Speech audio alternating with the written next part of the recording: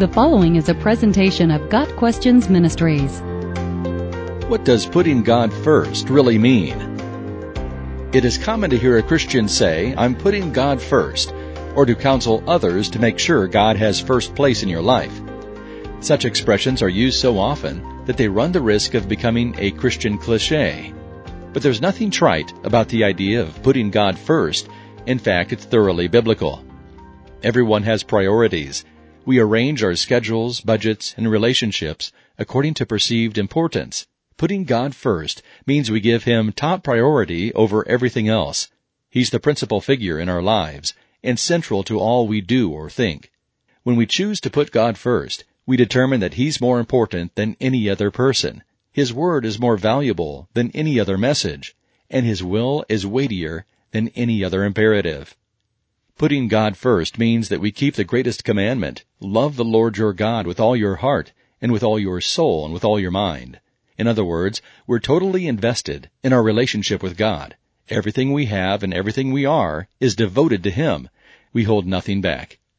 Putting God first means we keep our lives free from idolatry in all its forms. Dear children, keep yourselves from idols. 1 John 5, verse 21. An idol is anything that replaces the one true God in our hearts. As Gideon demolished the altar of Baal and chopped down the Asherah pole in Judges chapter 6, we must tear from our hearts anything that lessens our devotion to or reverence of God. As Gideon built an altar to the Lord to replace the idolatrous images, we must dedicate ourselves as living sacrifices to God and in that way put Him first. Putting God first means we strive to follow in Jesus' steps. Jesus' life was characterized by total submission to the Father's will, service to others, and prayer. In the garden, faced with unthinkable agony, Jesus prayed, "Not my will, but yours be done." Luke 22, verse 42. That's putting God first.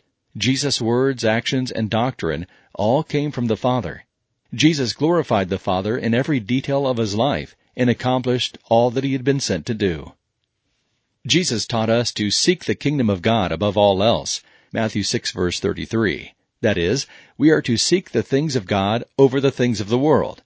We are to seek the salvation that is inherent in the kingdom of God, considering that of greater value than all the world's riches combined. The promise associated with the command is that if we are putting God first, He will give you everything you need. During a time of famine, the prophet Elijah visited a town where he met a widow who was preparing a final meal for herself and her son. Elijah asked her for some bread and water, and the widow explained that she had the resources for one meal only, and after that was gone, she would face starvation. Elijah persisted, "Don't be afraid, but first make a small loaf of bread for me from what you have, and bring it to me, and then make something for yourself and your son." 1 Kings 17, verse 13. In essence, Elijah told her to put God first. By faith, the widow obeyed. She put God first and fed the prophet, and then came the miracle. There was food every day for Elijah and for the woman and her family, for the jar of flour was not used up, and the jug of oil did not run dry. Verses 15 and 16. Those who put God first will stand out from the rest of the world. They will obey God's commands. They will take up their cross and follow Jesus, and they will not forsake their first love. They give God the first fruits, not the leftovers. The Christian life is characterized by moment-to-moment selfless service to God that flows from love for Him and His people. In all things, the believer trusts, obeys, and loves God above all else.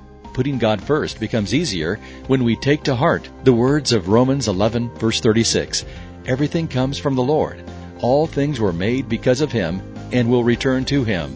Praise the Lord forever. Amen. God Questions Ministry seeks to glorify the Lord Jesus Christ by providing biblical answers to today's questions. Online at gotquestions.org.